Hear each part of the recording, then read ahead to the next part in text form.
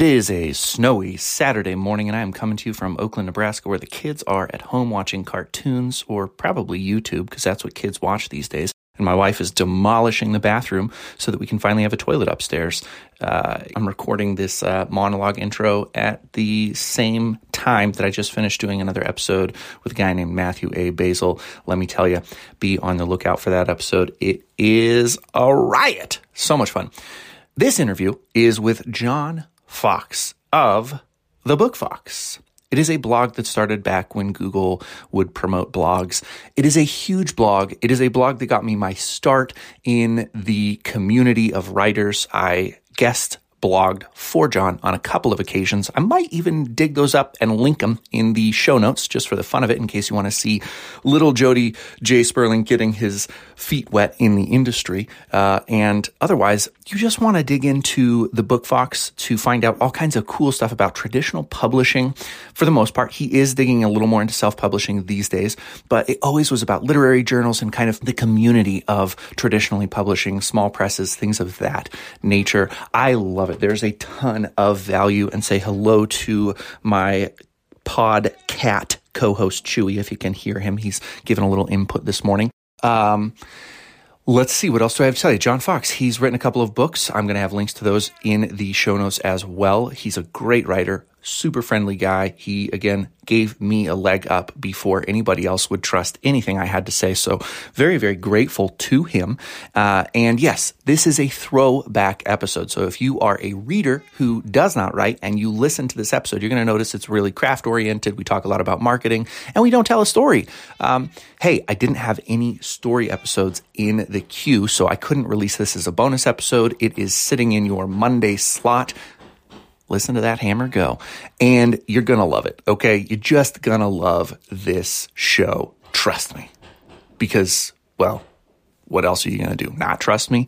I don't know. I'm kind of in a punchy mood this morning, and that's good. Chewy can tell. He's concerned about me. He says, you're getting a little manic, my co-host friend. Yeah, that's right. Alrighty. Anyways, let's get to it. You're going to love this show with John Fox. If you've ever watched an author read in public and felt bored, TRBM is the antidote. TRBM is for writers what time-lapse was for painters, guitar solos and spotlights were for bands, what chainsaws and ice blocks were for sculptors. What does TRBM stand for? Temperamental rascals build masterpieces? Torpid rains bring mildew?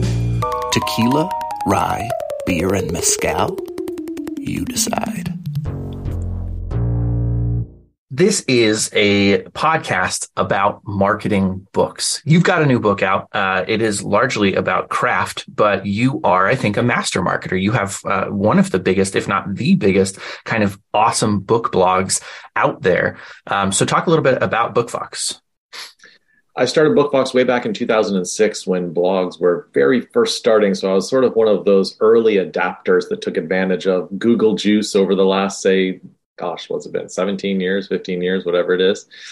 And I've just been blogging sort of steadily about writing pretty consistently during that whole time. So I've just built up a really big core of articles about the craft of writing, the business of writing, everything about how to write a book. When you started it, did you think this is what's going to make me famous? Certainly not. No. I thought I just want to be a part of the writing community, because that's where the writing community was back then. Everyone starting blogs, and I wanted to join in on that. I never even made money on it for the first 11 years. Wow. Because I was teaching at the university level. I was focusing on classes. I was focusing on writing. The blog was just a way to contribute to the community. And then, when I quit being a professor, I thought, I wonder whether I could make a career out of this blog. And lo and behold, I definitely could. Yeah, that's an amazing story. 11 years is a long time. Really, what I'm hearing you say, though, is that you were able to do those 11 years because you weren't thinking of it like a career. Had you thought about it like a career, it may have discouraged you. Is that fair to say? Yeah, it would have been very demoralizing. But I was thinking about it more like art. I was thinking about it like this is something I want to do to talk to other writers and to contribute my voice on topics. So it was a little bit more about like writing news and responding to the news of the day. I hadn't yet like Hmm. focused specifically on the craft of writing Yeah. back then. But yeah, it was a joy. It was a hobby. I like that. You don't hear that terribly often. So I think that a huge piece of focus right now is talking about, this writing thing and doing it like a business. And I think there's a lot of podcasters. There are a lot of bloggers right now who encourage writers to treat it like a business. And Yeah. in some ways, if you're in the right situation, what you're saying is treating it like a hobby can actually lead to some really great discovery and enjoyment. Yeah, I feel like treating it a little bit like more like a hobby just leads to more, yeah, pleasure, right? Because Yeah. there's less pressure on you to make it into something. But when I started it, it was before the rise of influencers, right? And Hmm. influencers, I feel like, are treating like clicks and views as a job, like this is what they're going to do. Yeah. But yeah, I think sometimes that can get in the way of creating content for the pure joy of it rather than creating content to like, Mm. I want to reach an audience and like convert Yeah. that into sales and money. Like Hmm. eh, that could be the wrong reason to do it. Yes, I think it is the wrong reason to do it. I'm comfortable saying I think it is the wrong reason to do it. Not that people aren't very successful with that reason. Um, I have been part of, and I'm not particularly shy about this, but I've been part of groups before that have claimed to teach you how to monetize because it's important to me. I do want to be able to support my family, and I want to be able to support my family through this kind of umbrella of things that I do with the podcast, my own writing, my blogging, and everything. But they always want you to create courses. Here's a course that you can do for $20, or here is a mastermind you can be part of for $7,000, whatever it might be. And those Yeah. things rarely, not never, but rarely have the value of the money that you're going to spend on them.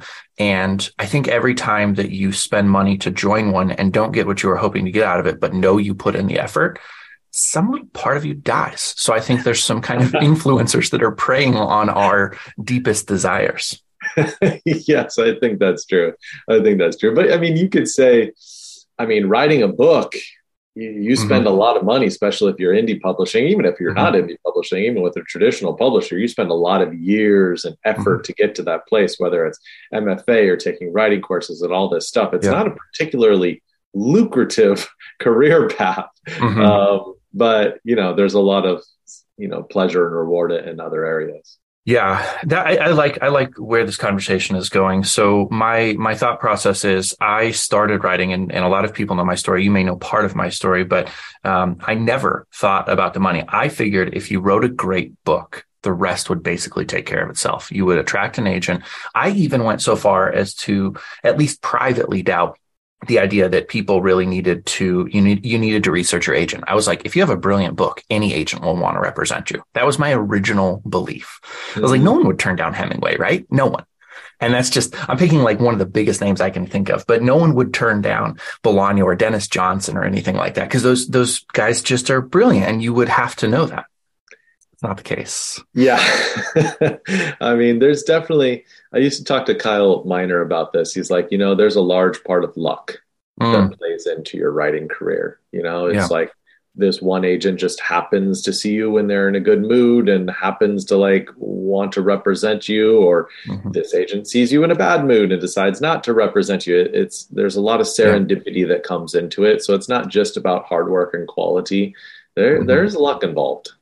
I like the word serendipity there too. By the way, Kyle Miner, I love Kyle Miner. Praying Drunk is an amazing book. And if you're It listening and you really want to is. pick up a copy of it, do. He's not really Yeah. writing much anymore though, right? He's doing more visual art at this point. Yeah, he was writing screenplays for a little bit, and then he Okay. sort of dropped off the face. I haven't really heard anything from him in a while, but I Yeah. agree about Praying Drunk. It's fantastic, and Yeah. he's a wonderful, wonderful writer. He is really good. Yeah. So you use the word serendipity, and I was just writing about this morning in one of my blog posts, but this idea that you have time, preparation, opportunity, that is really the matrix that creates luck. And it's not like this is a novel idea. I think it's thrown about all over the place. The problem is that you can put yourself in front of more opportunities by doing certain things.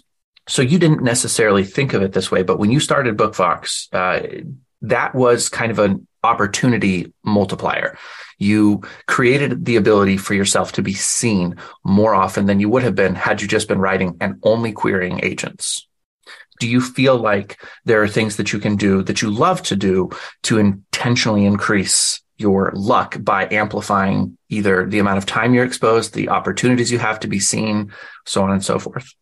I actually talk about this in my book, The Linchpin Writer, because Linchpin Writer is not just about linchpin moments in your book, right? Getting the first paragraph right, or getting the end of the chapter right, or getting the description of your character right. It's also about linchpin moments in your writing life. Like, what can you do in your writing life to put you in the path of luck, as you said, right? Yeah. To put you in a serendipitous moment where something could happen. And it's about going to conferences. It's about, joining online groups of writers. It's about joining a book club. It's like doing all of these things that contribute to your writing life.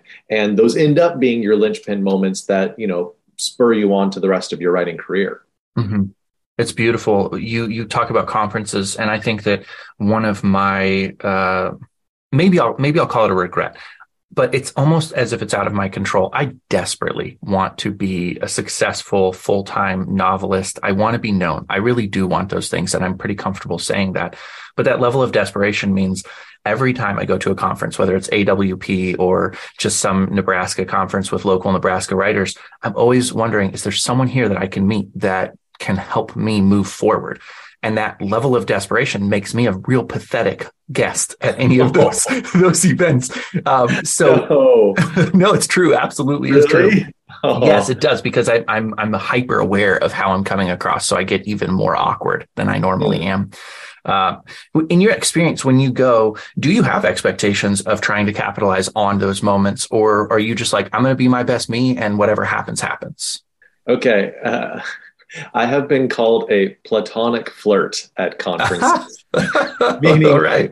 I come with zero expectations for something happening, but I just talk like crazy. I just meet everyone, and I'm super chatty, and I don't know what's going to happen. Like, I don't know. I just talk to people, and I'm an extrovert, so I enjoy talking to people. So I meet as many people as possible. I have zero list of things like, oh, I want to accomplish this, or I want to accomplish this. None of that. I'm like, I'm going to meet people. I'm going to have a good time because these are fellow writers, and it's going to be great. And if something happens out of that, then wonderful, right? But you have a good time. You have the best kind you can. Oh, I knew this one writer. They went to a conference and they skipped every single panel and every single reading and everything. They met up with a good friend of theirs, and they just drank through the whole conference. But they talked about books as well, right? The whole time they were drinking for 3 days.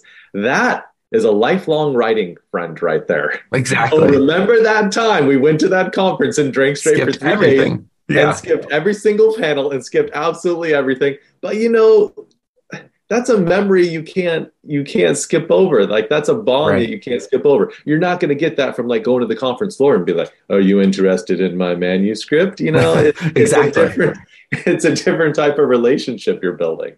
It really is. And I'm thinking about conferences, and I've been to AWP a couple of times, more during my college years, but I would go and I would walk around all of the tables with the literary journals thinking, what if I meet somebody who then is excited to read one of my short stories and now will be published? And it would they're inundated with a bunch of people either looking for free goodies like the shot glasses that Kyle gave away for praying drunk, or some kind of bookmark or a free copy of a journal. And everybody is kind of need, want.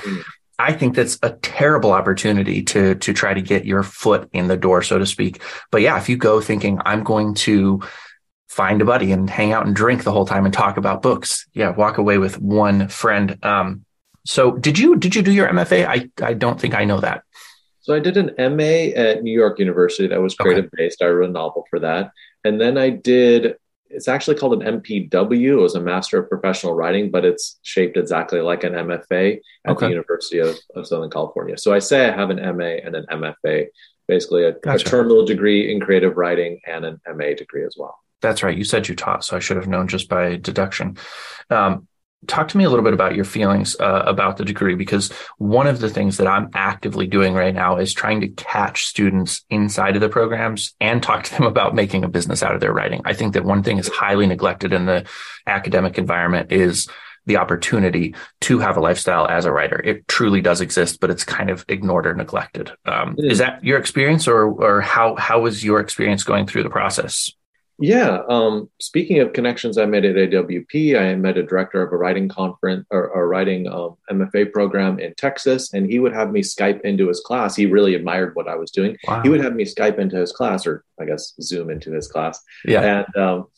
And talk to his students about the business of being a writer, like how you make money. And I was talking to them about courses and talking to them about editing. And I thought it was an incredible service that he was doing to his students to be like, look, all this writing crafts is important, like publishing is important, but you also need to know like how to earn money as a literary agent or as an editor, like in the ecosystem. So I tried to help him out the best that I could. And I like that you're focusing on that too. That's an incredible service to do for people in MFA programs.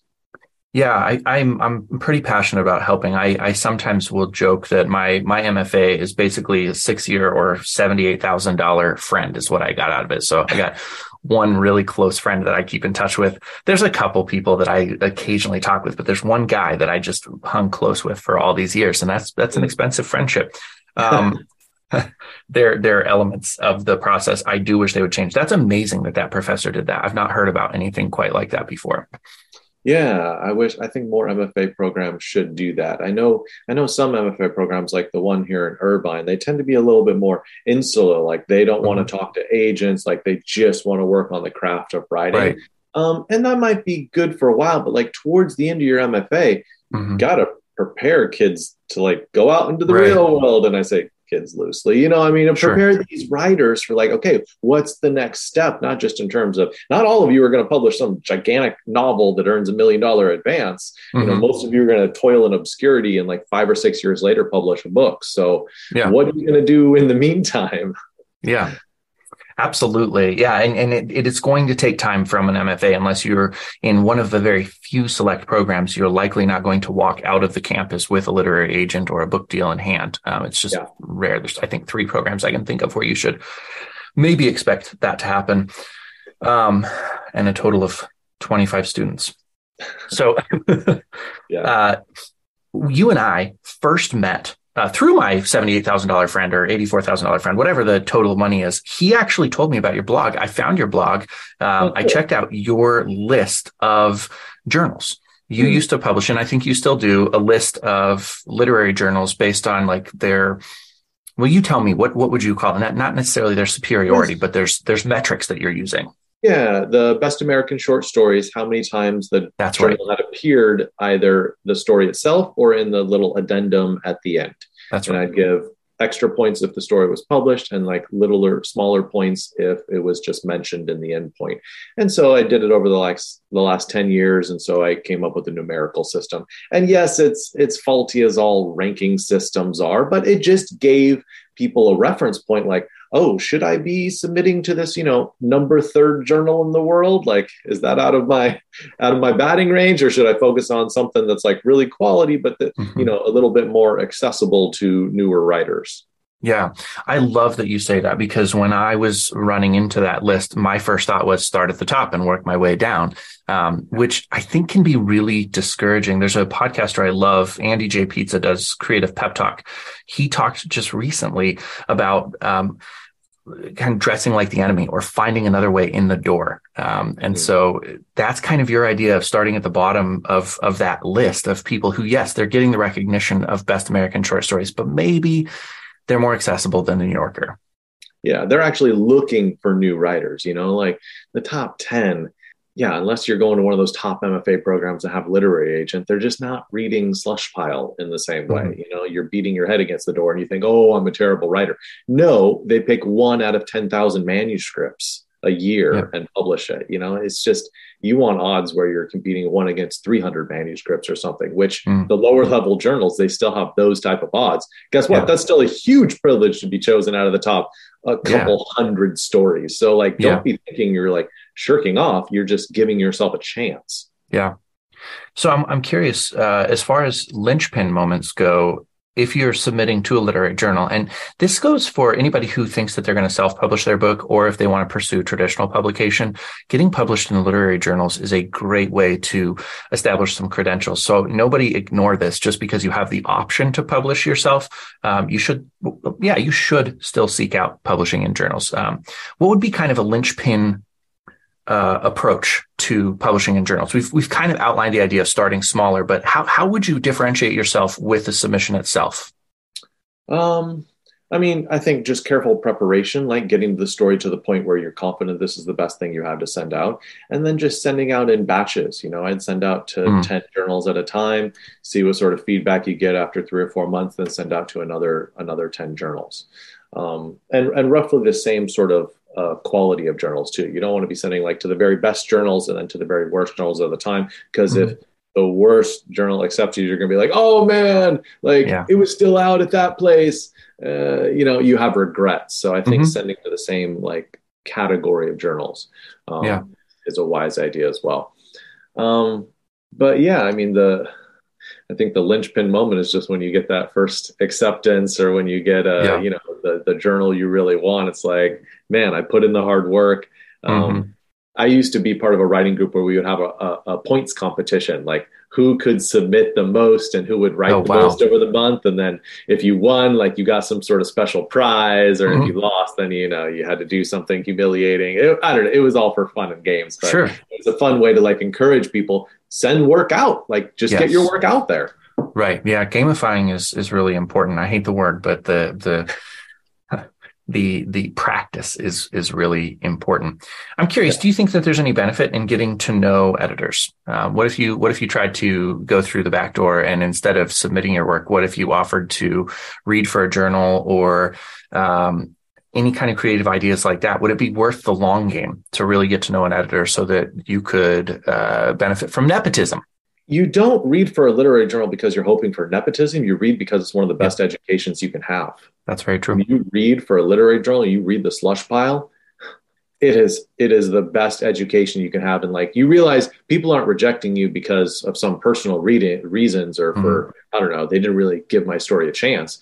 You burn through, 30 stories in an hour. You're like, this is not good. Or like, this is okay, but it's just not right for the journal. Or, like, you really see a huge range of stories. And I think everybody submitting to literary journals should take some sort of spell being a slush pile reader. Yeah. It will be the best thing you ever do. As far as nepotism, I mean, I was just talking to a client the other day, and she said, I have this personal connection. They're a very high up editor at one of the big 5 publishers. I submitted my children's book to her, and, she politely declined because it wasn't the right book. I mean, these publishers, I mean, their entire careers are staked upon picking the right book.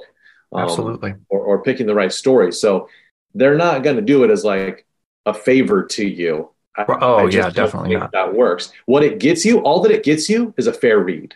Yeah. Right. Right. A slush pile, they probably won't even read your story most of the time. But if you have a personal relationship, they'll give you a fair read. Yeah. And most of the time, they'll still reject you, even if you have a great relationship with them. So ultimately, it comes down to the book. I agree. Yeah, I think I agree with you. And I think that nepotism is definitely at play in the best possible way. So that's another thing, is I'm trying to get people who listen to this podcast to get really comfortable with the idea that there's nothing wrong with nepotism. It exists because people have done the hard work of being friends. We see it take its ugly head, and be really nasty when people do favors. And it does happen. There's no question that favors are done. However, like you said, most of the time, nepotism is simply you did the hard work of building a trusting relationship. And so when you have something worth showing, those people will look at it fairly. I read for Slush, for Willow Springs. I'm not proud of what I did when I was there, but I would read the first paragraph looking for a reason to reject. And if the first paragraph didn't catch me, I wouldn't read on, because there's too many stories to read. And I know that my classmates were doing the same thing. So I mean, I would read like the first page or page and a half. Right. Unless the first paragraph was really, really bad, and then I'd set it aside. But yeah, you're not reading the whole thing. Like, you can tell pretty quick, man. Right. You read a page and you're like, nope, Just Mm-hmm. there's 0% chance this is going to get better or this is going to make it in. Yeah. You I know. think reading with an eye to rejecting somebody, though, I think it does filter down ones that can be really good.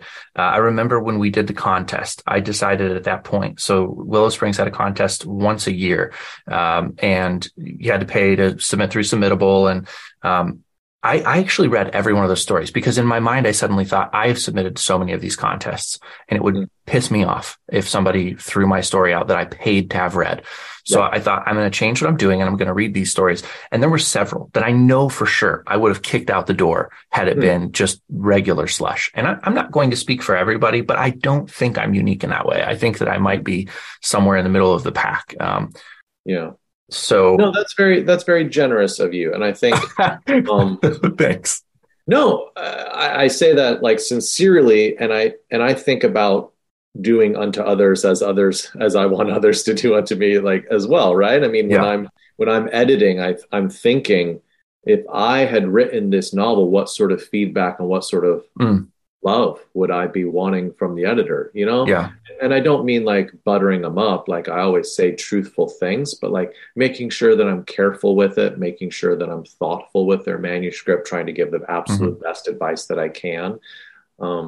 Yeah, that's really important. That's what it means to be a good literary citizen, is to treat others as fairly as possible when they bring you your writing.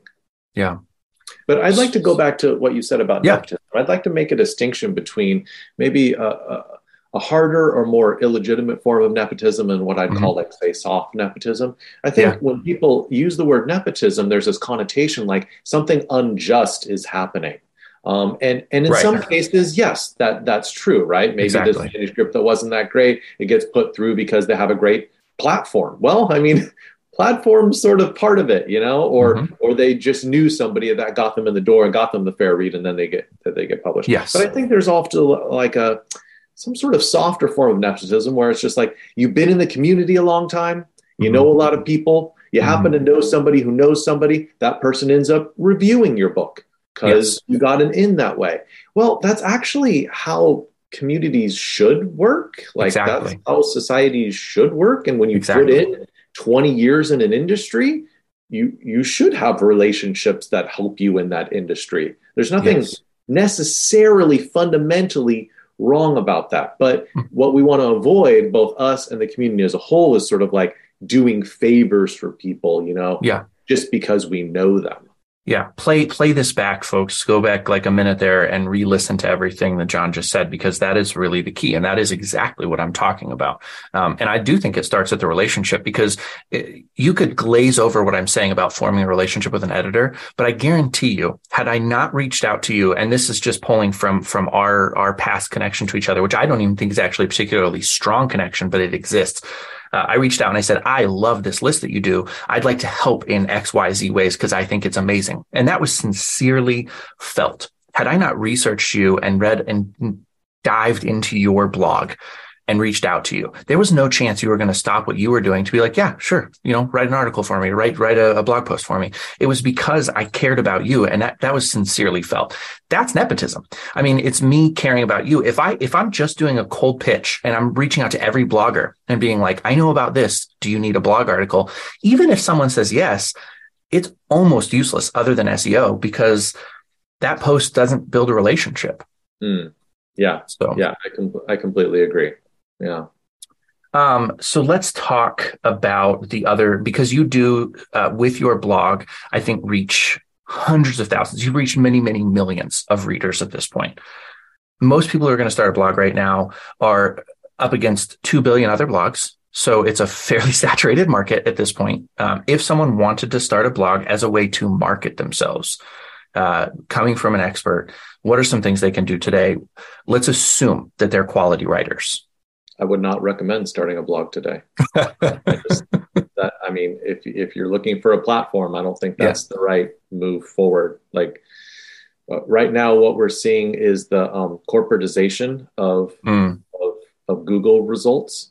And so even in the writing sphere, you have these giant corporations like Masterclass and Reedsy, and they're gobbling up all of the top 10 spots. And so if you're a single person writing a blog, unless it is extremely niche, that I'd say there's almost a 0% chance of you getting a traction to appear across search results. Now, what you could do is more of a personal approach, like you start building like a group of core readers who keep on coming back and coming back. But you're not going to get like major Google traffic from people searching key terms, because all those key terms have been set upon with companies with 100 people and they write full time, and they own all of them now. So if someone was starting off, I would say like you need to go where someone starting off still has an advantage, where a single person has an advantage. And that would be something like TikTok, for example. You need to be an early adapter to whatever the new technology is. That's what I did with blogging back in 2006, right? So you find the new technology where you can be an early adapter, start your career in that new space using that new technology, and build it from there. I like what you're saying. I think it makes a lot of sense to me. Have you heard of Substack? Yeah. So what are your thoughts on Substack? I think, that would be a great place to do it, right? Okay. I feel like Substack is what blogging was back in 2006 in a way, because there's a whole literary conversation going on with all these literary Substack writers.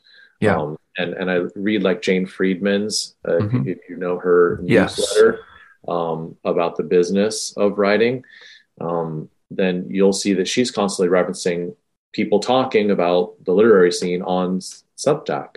So, that's a great way to sort of build an audience that's devoted to you. I'm really curious about how they're going to go. I saw Substack. I heard about it on a podcast, and I thought I need to actually get into this. I've never been a huge fan of blogging. I don't think that this is true. I've just never tested myself and never needed to, but I've always felt like I only have so many words that I can write in a day. And so I want to save my best words for my fiction. Is absolutely the opposite of what I'm doing right now. I'm writing less fiction than I ever have before, trying to create a platform and a brand, blah, blah, blah. But I decided to start a Substack because I thought, if I have one chance, I have to get into a place where Google isn't the king, where Google doesn't determine if I'm popular or not. And if I can get people on Substack to build a relationship with me, to value my articles, to be interested in what I'm doing, they recommend me. And now I'm driven by people that I admire who want other people to read me. So it is a really cool place to be. On your corner of the internet, having established your blog, does Google still drive you, or do you find that you are competing in ways that you dislike? I feel like, Google's still driving me. I still get a lot of hits to the website, but I'm seeing a sea change toward the corporatization of the space. And a person like me with, I have guest bloggers, I have like several people on my team, just can't compete with these giant companies. So I'm sort of seeing the writing on the wall, the death of like the personal blog, except in very niche areas. And that's why I'd say like social media, you're a face, you can establish an instant connection, or Substack, like it's very intimate, long form writing that comes right into their inbox. That's the right place to build a devoted audience right now. Yeah. Hey, as an aside, my kids are bouncing a ball downstairs. They have no school today, small town, but can you hear it on your side? Can you hear it coming through the audio? No. Okay. All right. I mean, I haven't heard it before this point, and I can't hear it now. Okay, good. Just wanted to make sure. The joys of children, huh? Oh man, I'm telling you. Yeah, exactly. Kids are something that I never would have expected, in terms of like, you love them so much, and they are by far the hardest thing that like I've ever done, just like by exponential measures. I completely agree. Yes, you never think like being a parent will be the most difficult thing in your life, but it most certainly is. Exactly. Yeah. And I had people warn me that getting married would be that. They're like, you will have to sacrifice yourself every day. And, you might not always be friends, but you're always a team. The kids will be the apple of your eye. And it's been like a complete flip of that. Like, my wife and I are best friends. I couldn't do what I'm doing without her. Her understanding and support is a linchpin. Nice. No, I have the same thing, right? Like, marriage seems really easy compared to raising children. Yeah, exactly. So let's talk now about your book, because I want people who are listening to have an opportunity and any kind of services that you do offer. So if there's a listener right now who's a perfect fit to work with you at any capacity, they know what you offer. Well, I would say, check out the Linchpin Writer, see if we're a good fit for each other. I've gotten a lot of great reviews, authors saying it's helped them a lot with certain parts of their novel, both to write the novel and to revise the novel. So that's a nice buy-in to sort of get acquainted with me. You can also go onto my website, BookFox, thejohnfox.com, sign up for a newsletter. I usually send out about one a week, just on the writing craft, talking about writing. You can check out any of my 9 courses. I have courses for writers from sentences to dialogue to writing your novel, all sorts of different stuff. So check out those, see whether those are right for you. And then I do sometimes do a developmental editing. So if you're looking for copy editing, I have someone else on my team that does copy editing, correcting punctuation and whatnot. I focus on big picture, like let's tweak this chapter to make it better. Or I talk big picture about characters and dialogue and the structure and pacing and all that sort of good stuff. And I'll write 8-page essay basically about your novel, talking about what you're doing well, because I think that's important to know. Yes. You're definitely succeeding at a lot of things. And also here are some places where you could change things. Yeah.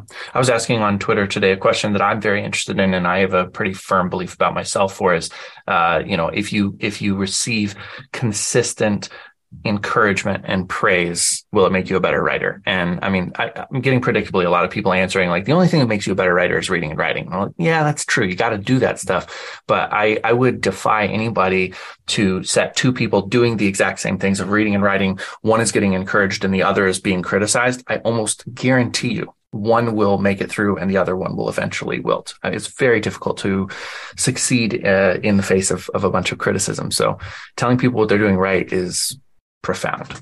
I think it's important to have a mix, right? You need that encouragement and you need that criticism. I cannot count how many times people I've done editing for have said to me, I have learned more from this feedback than I have in 9 writing courses and 4 workshops, and just this, what you wrote about my story was the most educational thing I have ever done in my entire writing career.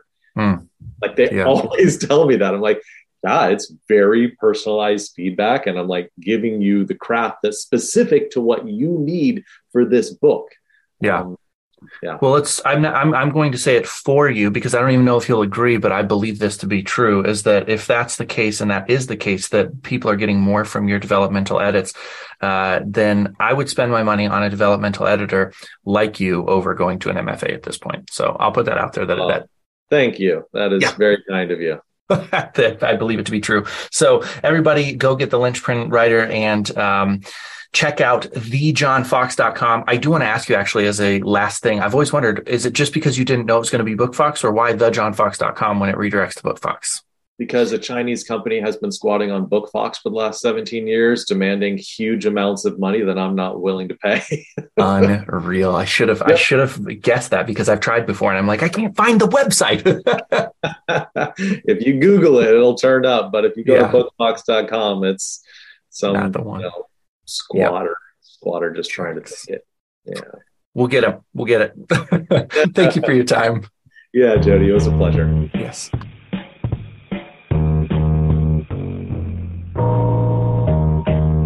Thank you for listening to TRBM. The theme music was provided by the ever-talented Christopher Talon. And hey, if you liked what you heard, share this show with other readers, because what's the point of telling stories if nobody's listening?